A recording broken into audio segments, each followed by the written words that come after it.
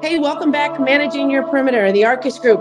I'm Anna Reel, joined with PJ O'Neill, Mel Lukens, Erica Mounty, and our special guest who we love very much, Mike Reddy. We have not done one of these in a while, guys, and I just thought it was just time to bring us all back together. We've been super busy, which is fantastic, but as I go through all this, and then I happen to be working an event very recently in late July and early August, and I thought it was something that we should talk about on this podcast. However, before we get into that, why don't you guys tell me where you are, what you've been up to? PJ, I'll start with you. I'm in beautiful Lake Forest, Illinois, just north of Chicago. My son's out of town, so I really haven't been doing much of anything.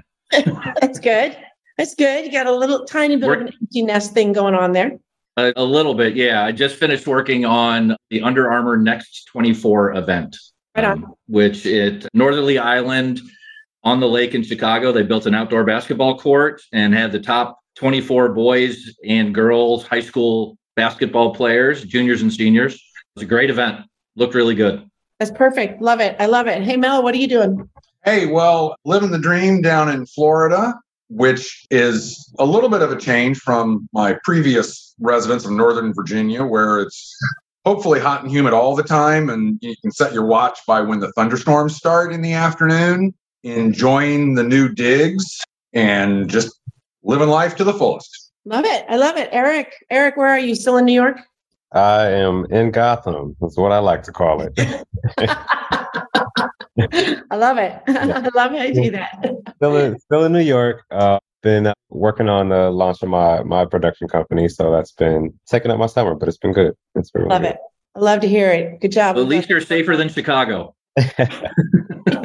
Yeah, not by some of the video I've seen. Yeah. New York is very wild. Just don't go. You're not in Brooklyn. You're not in Brooklyn, are you? No, I'm in Harlem. It's not much. Good answer. Mike Reddy, what are you doing? Where are you? I am in lovely Los Angeles, California. Yay! Very busy summer and going into fall for us right now. A lot of things in my industry happening. So I'm trying to hire some new people for our team, and that's taken a lot of time, but it's great. I love it. Love to hear you're always busy and you always are working on some exciting things also. Okay, we're going to just jump right in. As I mentioned earlier when we started this, I have been working an event in Chicago for quite a few years now. Lollapalooza actually is the event. And I manage the labor and the trucks that we bring in for the perimeter install of about 11,000 feet of fencing that goes around the entire Grant Park area where Lollapalooza is located. So, and I often try to stay at hotels that are very near that venue because we work late hours and I like to be able to just get back to my hotel and rest before the next shift. This particular year, under my door, the day that Lollapalooza started, I received a memo. I'm not going to name the hotel. I don't think it's necessary for us to get into these things. I don't want to get into a battle of hotels. But I do want to share this because I think this is perfect for our group. This is stuff that we deal with all the time. I thought it was just an interesting subject for us. Dear valued guests, thank you for choosing to stay at XYZ Chicago. Public safety remains a top priority for the Lollapalooza event, and the city has worked closely with the organizers to plan and prepare for the safety and security of festival attendees, performers, and staff. The city has implemented safety and security measures appropriate for an active shooter. As our hotel is positioned across the street from the Lollapalooza event, the Chicago Police Department is asking that you do not open and or stand in the guest windows as it will send an alert of a potential active shooter. Thank you for your cooperation and understanding during this Lollapalooza event weekend. Signed, the hotel management. So as soon as I received it, I immediately snapped a photo of it, sent it to my colleagues and said, we're going to talk about this. Was that before or after you opened your blinds in your window and stood there and had a big old target on your head?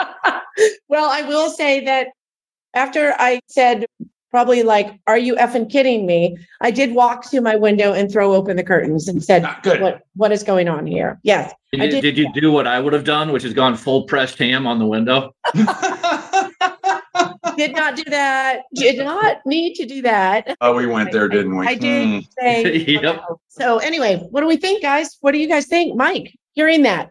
The first thing to me is I kind of would have thought the same thing is, this is my window and I'll stand in front of it. But then That was my knee-jerk reaction to it. Is this is not a good way to guarantee your safety of an active shooter. But then you think about the wording that's in that a little bit. And I thought a little bit more about it. And it says there's a piece in there that says this will, I think, draw attention or something to you. And my guess is what comes with this is that Chicago police probably, I don't know this is just my professional opinion, would be probably had teams outside watching windows like this, watching the hotels, office buildings, whatever it was that overlooked the venue for this.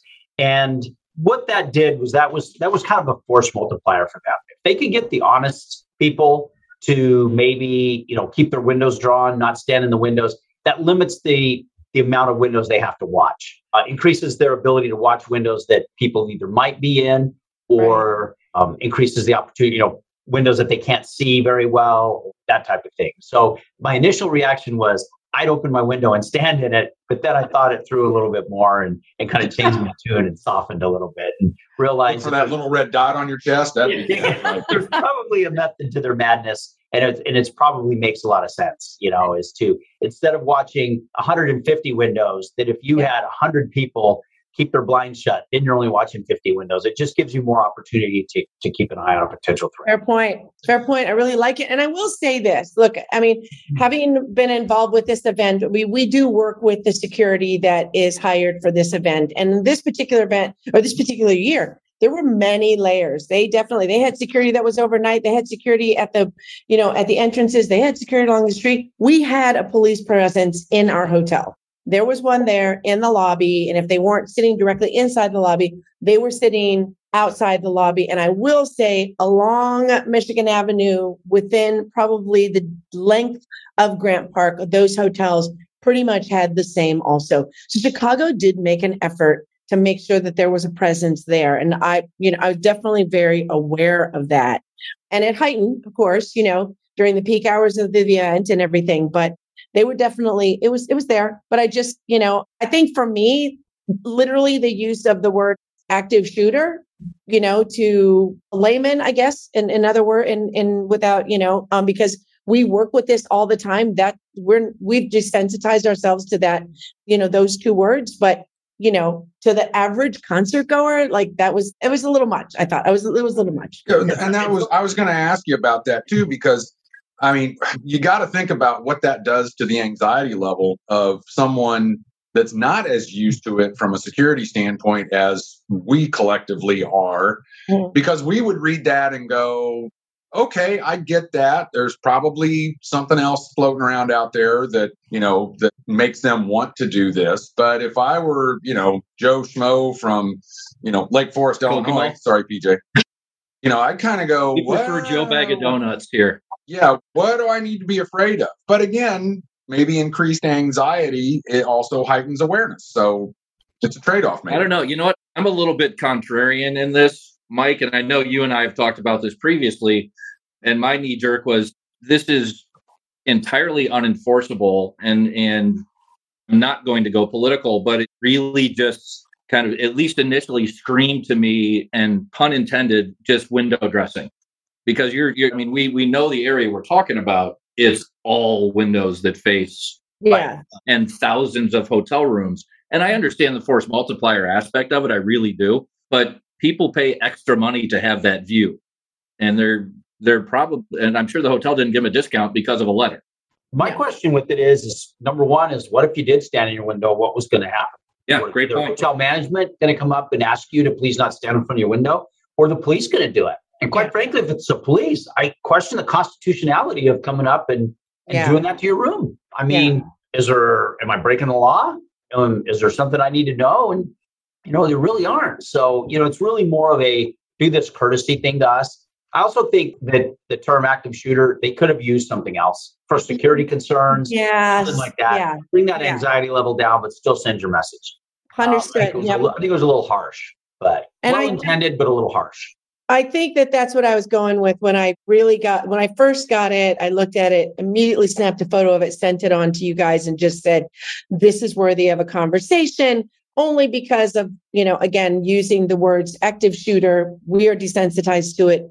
Most people are not, that would literally, If I was a mom and my kids were going to this and I happened to be at the hotel at the same time and saw that, I would be like, what does the city know or people know or the hotel know that I don't know? And should I know? And, what am I, who can I ask questions to? Like, no, my kids, and I'll bet you're the same way. My kids wouldn't be going if I saw something like that. Yeah. I mean, yeah, I would be second guessing it 100%. Yeah. And my kids have been there and I know yours have too. And, yeah, I did. I will tell you that I did send a text message to mine that was on site. And I just said, be aware and know how to get out. Just you need to be aware of how what your egress is and your exits are. And then he looked up at the window and saw you standing in yours. Right. Right. With a big sign that said, please be safe. Tell you, alluding to that, to the kind of anxiety level, we had that shooting in Highland Park, 4th of July parade. Yeah. And we have another event coming up this weekend in Lake Forest, our music festival, Tequila and Tacos for anyone listening. And there are staff who usually work this event who are still afraid to work public events since then. And so this does nothing and that wasn't even a month after. Wasn't even a month after that. Yeah, I think it actually makes a little bit more sense to me now because I had actually completely forgot about the park shooting. I didn't even register in my head at all. So, I can see where all of that goes. I mean, again, like I said, this was just a conversation that I knew that we could have about this because this is this is what we do, right? I mean, we're building perimeters, not because we can build perimeters large enough to like block hotel windows. I mean, that's just, that's a whole other series of episodes that we will be able to get into. And I mean, at this point, I think for this particular instance, I just wanted to, quickly jump on a call with you guys and get an episode together and just ask you, what do you guys think? I mean, this is what's out there. This is what we're dealing with now. This is definitely what happened very recently, less than a month ago in Chicago. And, I was there and I got the memo. So, it's real. People are paying attention to these things now. And on the good note, I guess that's great, right? I mean, it's great that this is a dialogue we're having. No one really had these dialogues before. To that point, and I don't mean to send this down a different rabbit hole, but in the last 90 days, there have been 3 or 4, and we won't go into each one of them individually, but there have been 3 or 4 significant events that I think cause pause for every person as to what is really happening out there. What is happening to our society?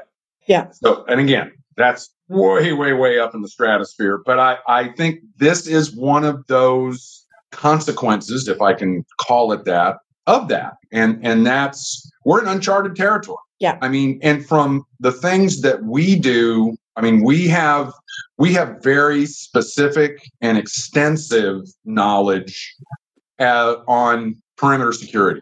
Mm-hmm.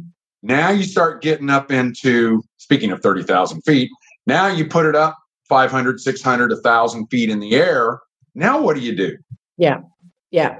I mean, then you're just building a big fortress behind things. And, I don't know. It's a brand new market for the tenting industry. When Route 91 happened, people asked me, well, how would you mitigate that?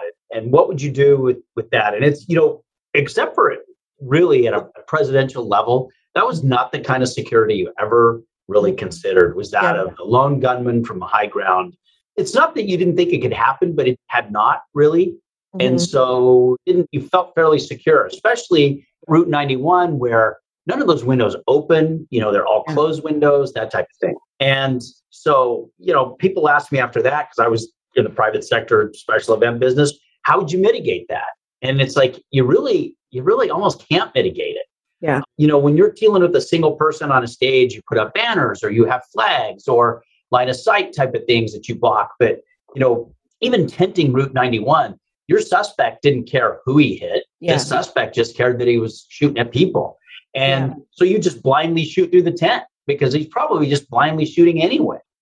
People got hit in that instance because I think in all intents and purposes, the hand of God reached out on him and said, it's your turn. I really do, because this guy was just blindly shooting. And that's what you would have had at this incident as well. So to put up a tent A tent's great to cover things up, but when the person doesn't care what's on the other side of the tent he hits, he's just going to start shooting.